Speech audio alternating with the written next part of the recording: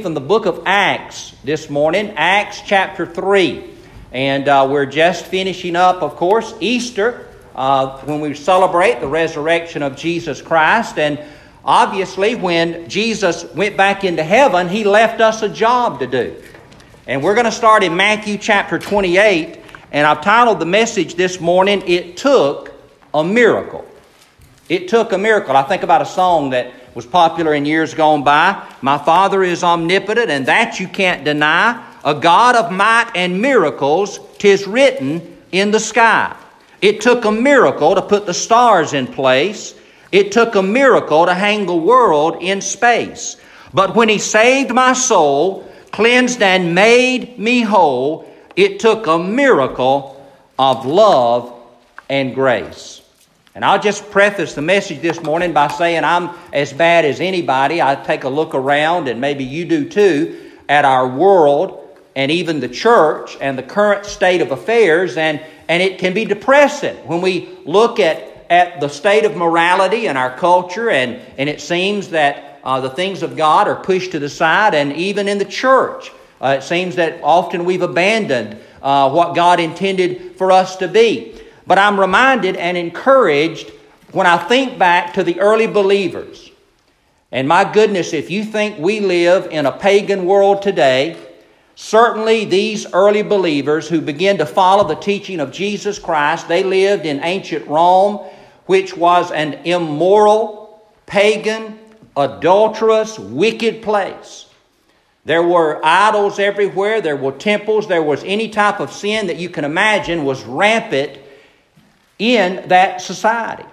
And my friend, if they could take in the midst of that society and they turn that world upside down, then I know that you and I, the Church of Jesus Christ, if we obey what God has told us to do, we can have an impact in our society and in our world and in our community as well. And I want us to begin in Matthew chapter 28, verse number 18. Many of you will recognize this as the Great Commission. Jesus, of course, having been raised from the dead, He's appeared to His disciples. He's walked and talked with them. And now as He prepares to go back up into heaven, He gives what we call the Great Commission. He says in verse 18, "And Jesus came and spoke to them, saying, All authority has been given to me in heaven and on earth. Go therefore and make disciples of all the nations, baptizing them in the name of the Father and of the Son and of the Holy Spirit, teaching them to observe all things that I've commanded you. And lo, I am with you always, even to the end of the age." The last words of Jesus. As a matter of fact, I preached the Sunday before Easter on the last words of Jesus. And really, those words on the cross were the last words of Jesus before He died. But if we really want to talk about the last words of Jesus on the earth, it's Matthew 28. Jesus has been resurrected. He is giving His disciples His final command, His final instructions before He ascends back up into heaven to be seated at the right hand of the Father. And He's going to send the promise of the Holy Spirit. And His last command is to go. You know, we're not Fort Apache. By the way, I think sometimes the mentality of the church is, you know, the world is a wicked place and we build Fort Apache and we're just going to keep the world out. And our favorite hymn is the old hymn, "Hold the Fort." We're just going to hold the fort against the forces of evil and hope the world doesn't conquer us. Well, my friend, the best defense is a good offense. And Jesus did not command us to be on the defensive. He gave us a weapon, and He gave us the gospel of life to go out into a lost and a dying world and carry that message to that world. And the last words of Jesus were to go. Go into all the world, into every nation. Doesn't matter what their color, what their nationality, what their religion, what their morality is. You go. And you go and you teach them. And you baptize them in the name of the Father, the Son, and the Holy Spirit. So He gave them a message to go. But He didn't simply give them a message to go. They're going to need power. And if you know there in Acts chapter 1, verse number 4, there, the Bible says, being assembled together with them, He commanded them not to depart from Jerusalem, but to wait for the promise of the Father, which he said, you have heard from me, for John truly baptized with water, but you will be baptized with the Holy Spirit not many days from now. Therefore, when they had come together, they asked him, saying, Lord, will you at this time restore the kingdom to Israel? And I have to stop there for just a minute because that is so like us. Jesus gives a command. He gives a promise. And we're not content to simply trust and obey. We've got a question we want answered. You know, how many times, instead of focusing on obeying Jesus and doing what He's commanded us to do we say, oh, by the way, Lord, I got a question. Well, what about these folks over here? What about my neighbor? What about this guy? What about this situation? What about this? Lord, answer my question. And they asked Jesus a question. In verse 7, He said to them, it is not for you to know. I would say probably 90% of the questions that we have, and I've got plenty, just like you, Jesus' answer is, it is not for you to know. It's not for you to know.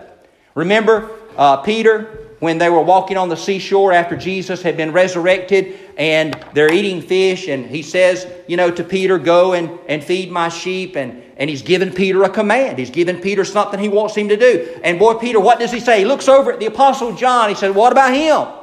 What about him, Lord? Boy, that's us, isn't it? I learned a long time ago, my sister's here, and she was second behind me. My parents had me, and I turned out so good. Let's try again. Let's have another one. And I don't think they were disappointed when Audrey came along, but they did try again, had another one, third one. But we'll talk about that later. Let's move on before I get in trouble. But, I remember growing up that if you got in trouble and the light got pointed on you, the finger got pointed on you, it was always good to shift that attention. Audrey did it too. Audrey was there too, or Tracy was there. In school, we learned that real quick, right? The teacher, hey, he told me to. We want to shift the responsibility. We want somebody else to share the blame or to share that. And so often, Jesus is giving Peter an instruction. He gave the disciples an instruction. Go. And so often we want to say, well, what about this? What about him? What about her? Listen, I'm preaching this message, and some of you are sitting out there, and you're going to sit there the whole sermon, and you're going to think, boy, I wish so-and-so were here, or you know what, that's a great message for somebody else, because I'm not really a person that likes to talk to people. I'm not a witnessing person. I really can't share my faith, but boy, we really need that message. That's really good. We do need to evangelize the world. No, God wants you to evangelize. He wants you to share the gospel. Absolutely. Everybody is not a preacher. Everybody's not a talker. Everybody's not a singer. But listen, some of the greatest sermons I've ever heard in my life were not preached with words. Some of the greatest worship that I've ever heard in my life was not sung to a melody. And my friend, you can be a witness without words. I've often quoted, I think it was St. Augustine 1700 years ago, who said, preach the gospel everywhere. If necessary, use words. God has called you to be a witness. And don't point your finger at somebody else and say, well, what about them? What about this? God has called you to be a witness. There are people who are hurting around you. There are people who are dying. There are people who are lost, who don't know the love of Jesus, and God needs you to share it. Did you know, I guarantee you, there are people that only you can reach. There are people that only you can reach. You have a talent. You have a relationship with somebody that I don't have, others don't have. Use that for the glory of God and simply share the gospel. And you're going to say, well, how can I do that? Well, that's what I'm going to talk to you about this morning. We're going to talk about how can I reach the people around me with the gospel. Well, he says, it is not for you to know the times or seasons which the Father has put in His own authority, but you will receive power. In other words, He said, don't worry about that. I've got that covered. But let me tell you what you are going to receive. You're not going to receive an answer to your question. I'm not going to answer your intellectual curiosity. I'm not going to give you an answer to every question you have, but I tell you, I'm going to give you something better. You will receive, not an answer, but you will receive power when the Holy Spirit has come upon you, and you will be witnesses to me in Jerusalem, in Judea and Samaria and to the end of the earth. Jesus promised the power of the Holy Spirit, and that is the key. You know, you heard me, I think if you were here Sunday night or Wednesday night, we talked about it. My friend, that is the key. The key is to walk in the Spirit, to be filled with the Spirit, to let the Spirit of God control our life. That is the only way that we can live and defeat sin in our life. That's the only way that we can be a true, effective witness to the world around us, is to walk in the power of the Spirit. So He promised the power of the Holy Spirit. And then turn over, if you will. You know, the Spirit came in Acts chapter 2 on the day of Pentecost, and Peter preached that great sermon. They thought they were all drunk, but Peter says, well, if I can paraphrase, we're drunk, but not with wine. We're drunk with the Holy Spirit. And the Holy Spirit has filled our heart, and we are going to work and walk under His influence. They were under the influence, all right, but it was under the influence of the Holy Spirit. And of course, Peter preaches, and thousands are saved on that day. And chapter 2 ends by simply saying that they continued daily with one accord in the temple, breaking bread from house to house, and ate their food with gladness and simplicity of heart, praising God and having favor with all the people. And the Lord added to the church daily those that should be saved. And chapter 3 is where we're going to pick up. And I want you to notice something in chapter 3 in terms of how we can share our faith. Chapter 3, if you remember that story, Peter and John were going up to the temple to pray, and they met a man there. Verse 2 says, a certain man lame from his mother's womb was carried, whom they laid daily at the gate of the temple, which is called Beautiful, to ask alms from those who entered the temple, who seeing Peter and John about to go into the temple, asked for alms. And Peter said, and fixing his eyes on him who seeing Peter and John about to go into the temple, asked for alms, and fixing his eyes on him with John, Peter said, look at us. So he gave them his attention, expecting to receive something from them. And Peter said, silver and gold I do not have, but what I do have I give you. In the name of Jesus Christ of Nazareth, rise up and walk. And he took him by the right hand and lifted him up, and immediately his feet and ankle bones received strength, and he, leaping up, stood and walked and entered the temple with them, walking and leaping and praising God. And all the people saw him walking and praising God, and they knew that it was he who sat begging alms at the Beautiful gate of the temple, and they were filled with wonder and amazement at what had happened to him. Now, the first thing, my friend, there's 3 things I want to share with you, how you can be a witness, how we can be a witness. The first thing is our culture and the people around us must be confronted with the miraculous. They must be confronted with the miraculous. Peter and John were on the way to pray. Here was a lame man. You all know the story. You know, there's been children's songs sang about it. We all know silver and gold have I none, but such as I have give I thee. In the name of Jesus Christ, rise up and walk. And of course, what happened? There in verse number 11, it says, as the lame man who was healed held on to Peter and John, all the people ran together to them in the porch, which is called Solomon's, greatly amazed. So when Peter saw it, he responded to the people, men of Israel, why do you marvel at this, or why look so intently at us as though by our own power or godliness we have made this man walk? The God of Abraham, Isaac, and Jacob, the God of our fathers, glorified his servant Jesus, whom you delivered up and denied in the presence of Pilate when he was determined to let him go. But you denied the Holy One and the just, and asked for a murderer to be granted to you, and killed the Prince of Life, whom God raised from the dead, of which we are witnesses. And his name, through faith in his name, has made this man strong, whom you see and know. Yes, the faith which came through him has given him this perfect soundness in the presence of you all. One of the reasons, my friend, that the world doesn't pay attention to us is because there's nothing to pay attention to. There's nothing to pay attention to. Somebody said, if the church catches on fire, you won't have to invite anybody to church. They'll come watch it burn. You ever seen a place catch on fire? You know, you see smoke. You know, what's on fire? Everybody goes to see what's on fire. In a spiritual sense, if the church and you and I are on fire for Jesus, the world will come to watch us burn. There must be something different about us. The world must be confronted with the miraculous. If all Christianity is a self-help program, where it gives us a list of kind of like Alcoholics Anonymous or Narcotics Anonymous, if that's all Christianity is just a list of 7 things that you can do, like the 10 Commandments, and say, listen, if you'll follow these commandments, you'll have a better marriage. If you'll follow this, you'll have a better life. If you'll follow this, things will be better for you. Listen, I agree 100%, and I am absolutely confident that if you follow the teachings of Scripture, you will have a better life.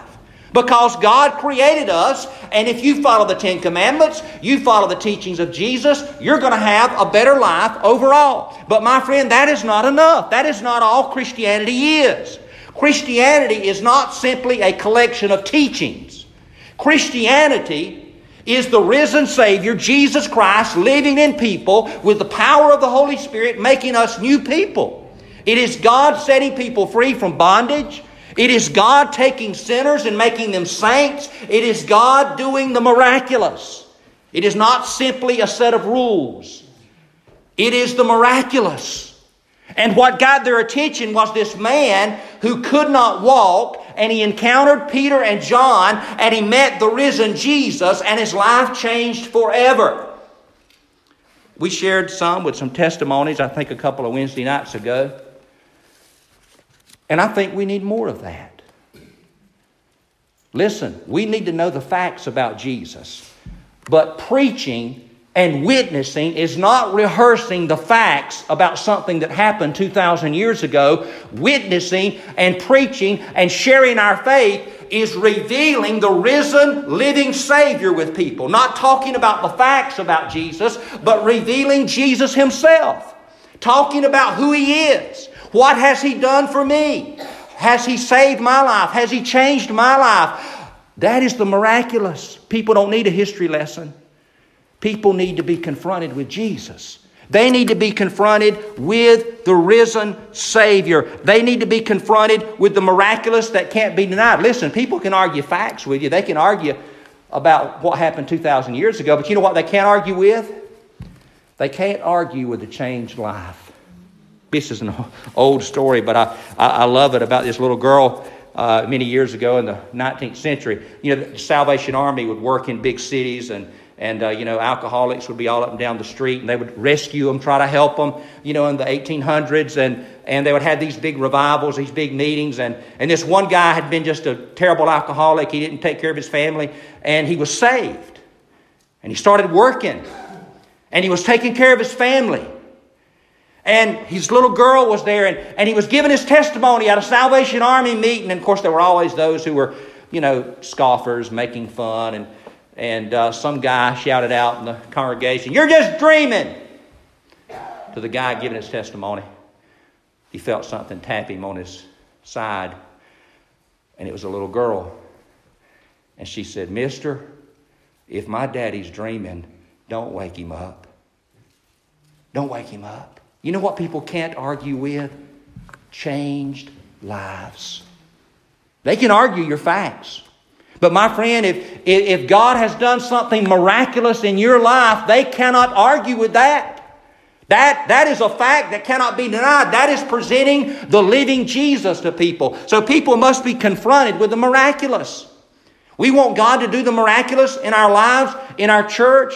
And I believe God performs all kinds of miracles. And God can still perform miracles today. But I'm not specifically talking about the lame necessarily walking. I'm talking about the spiritually dead coming to life.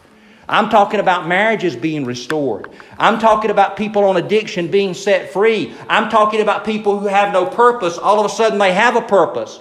That's the kind of miracles I'm talking about. That's what people really need. And my friend, that's what Jesus came to do. What did Jesus say? "I've come to destroy the works of the devil. I've come that you may have life and have it more abundantly." So number one, if we want to reach people for Jesus, we have to confront them with the miraculous. They have to be confronted with something they cannot explain. And then Secondly, look there in verse 14 and 15. Not only must they be confronted, but they must be convicted. Look what Peter said. He's talking to his Jewish brethren. And remember, Peter's trying to grow a church here. I mean, he's brand new. You know, he just got started. He just came off, the restoration program because he denied Jesus 3 times. Cursed and swore and abandoned Jesus. And then the Lord brought him back in, restored him, filled him with the Holy Spirit. So he's he's just had a great revival. Several thousand were saved on the day of Pentecost, but he's still trying to grow the church. So you'd think Peter would be trying to make friends, right? Go out into the community and tell them what a great church we've got here, the Church of the Apostles there in Jerusalem. But what does he do? In Acts chapter 2, verse 14, they're coming to him and say, hey, well, what's going on here? How'd this guy all of a sudden walk? They're confronted with the miraculous and they want to know what happened. What happened to this guy? What did Peter say?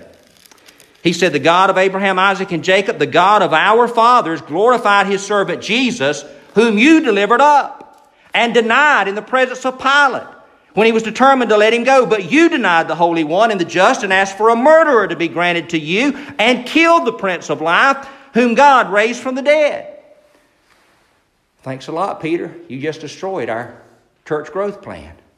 You just insulted the most important people in Jerusalem, all the leaders who've come to find out what happened. We had them interested. We had them baited. They smelled the bait. They came. They saw the miraculous.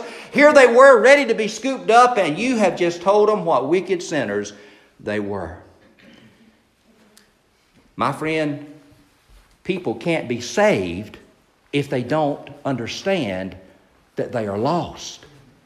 People can't be forgiven if they don't realize they have something they need to be forgiven for. So number 1, they were confronted with the miraculous. Number 2, they were convicted by their sin. And Peter laid it out. He said, listen, you want to know how this guy walked? Well, I'll tell you. The God of our fathers, he sent Jesus, his Savior, our Messiah, to this earth. And by the way, when he sent him, you know what? You denied him and you gave him to the Romans. And Pilate was going to let him go, but you denied him again. And you killed him. You delivered him up to them. You abandoned your Messiah that God sent. Peter lays out their sin. And listen, my friend, you can't share the gospel. The gospel is meaningless if sin is meaningless. You ever thought about that? Just tear the cross down. It's offensive. Isn't that what the Bible said? The preaching of the cross is an offense. And if you are a self-righteous person and you don't think sin is important, the cross is offensive. But my friend, the cross is precious when we recognize how offensive our sin is. That our sin separates us from God. That we are sinners. And the wages of sin is death. Eternal separation from God. Otherwise known as hell. When we recognize and realize that, then the cross becomes precious. We begin to understand why somebody felt impressed to write words like, I will glory in the cross. Or in the cross where I first saw the light. Or that song we sang a moment ago, at Calvary. Mercy there was great and pardon was multiplied to me. There my burdened soul found liberty at Calvary. I fear that for many of us in our modern church, I'm talking to us preachers behind the pulpit as well as in the pew, sin has become the new 4-letter word. Sin is an ugly word. Not because sin is ugly, because we don't want to talk about sin. But only when we recognize the seriousness of our sin does the gospel become precious to us. To know that Jesus bore our sin. He took our sin upon himself. He was beaten for our sin. He died for our sin. His blood was shed to cleanse us from our sin. I tell you, whenever we cast aside and we make light of our sin, we make light of the cross. We make light of Jesus and his sacrifice on the cross. Our sin is important. Our sin separates us from God. And Peter, as he preached this message, he confronted those around them with the miraculous that only God, something only God can do. He shared with them their sin, and they were convicted by their sin. But then also, and lastly, they were converted by a message that he shared. And if you look there in verse 15, which I've already read, he says, whom God raised from the dead, of which we are witnesses. He gave them the risen Jesus. I mentioned this before. Not only the risen Jesus, but I love the fact, verse 16, and His name, through faith in His name, has made this man strong, whom you see and know. Yes, the faith which comes through Him has given him this perfect soundness in the presence of you all. Not only a risen Lord, but a residing Lord. As I said a moment ago, people do not need to hear cold facts. They need to be presented with a risen, present Jesus. Yes, Jesus lived 2,000 years ago, absolutely, and we need to know what He did, and we need to talk about those facts and learn those facts. But those facts will not save you.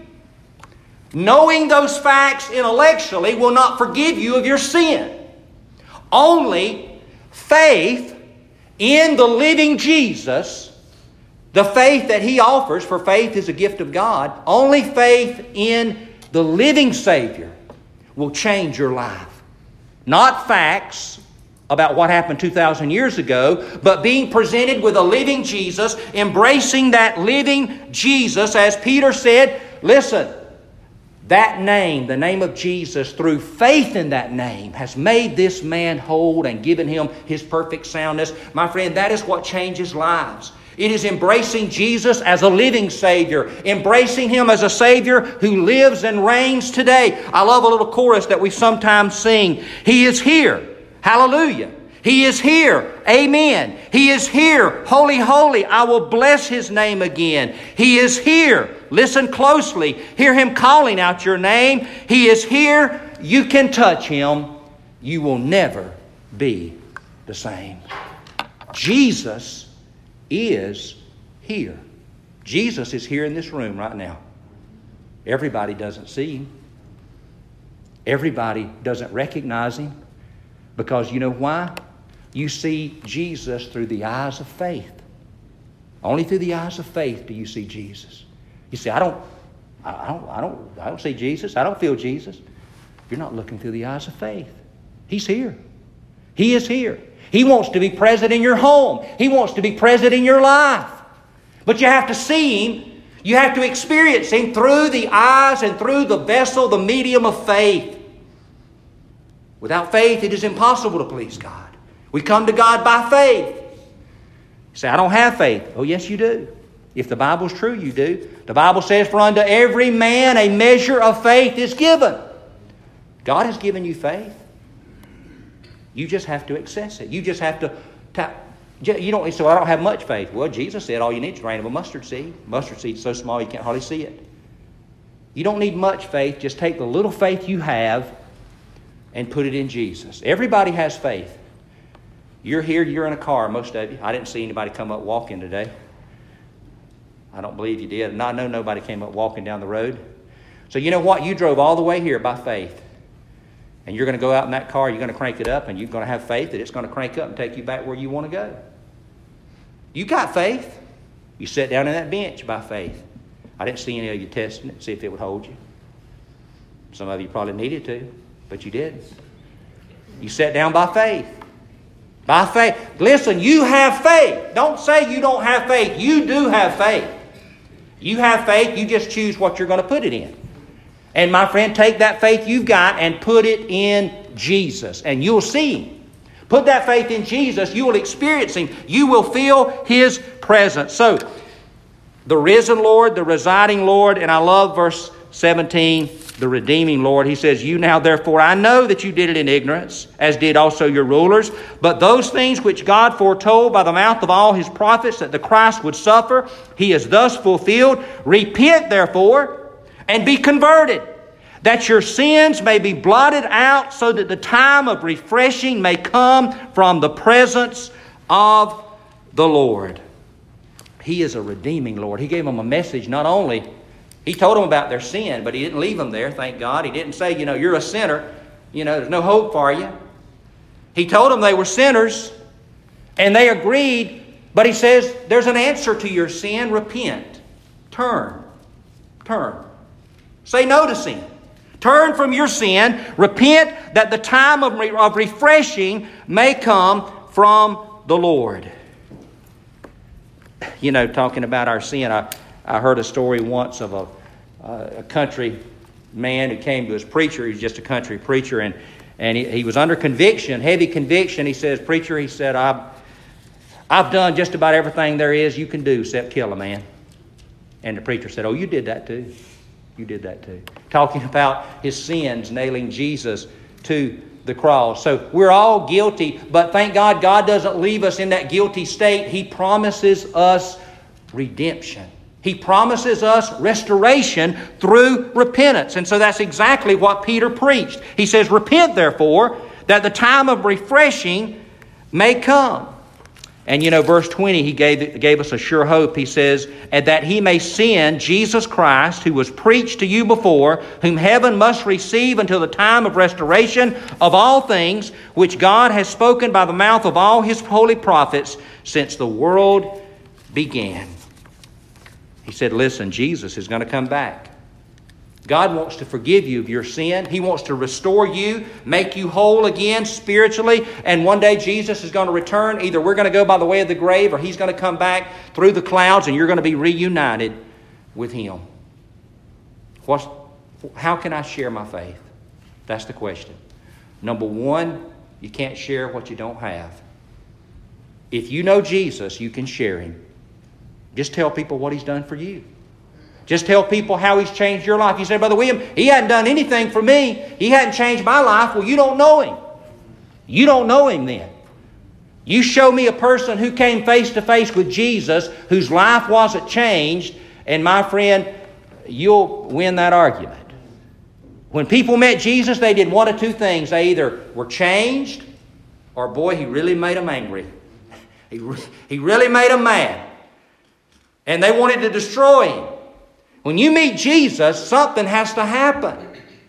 So my friend, if you know Jesus and you know He changed your heart, but you say, I just don't feel I'm qualified. Listen, share with people what Jesus has done for you.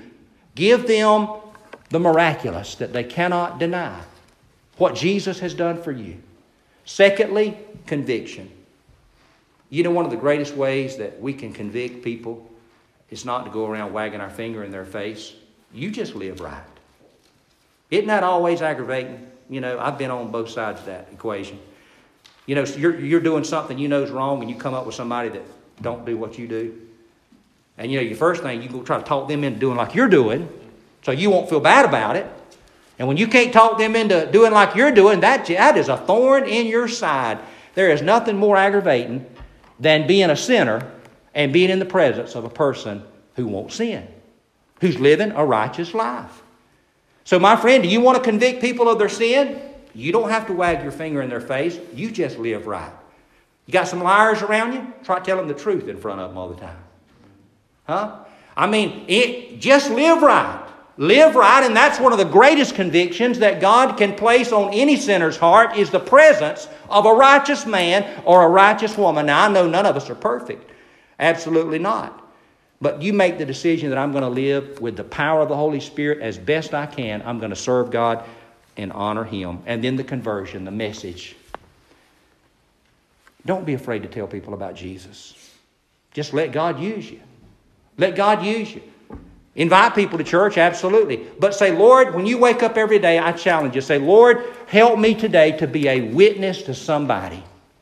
Let me be an example. Let them see the miraculous in me. Let my life be such that it convicts others who are sinning around me, Father. And Lord, let them hear the message of the gospel either through what I say, what I do, or just simply my presence, Father.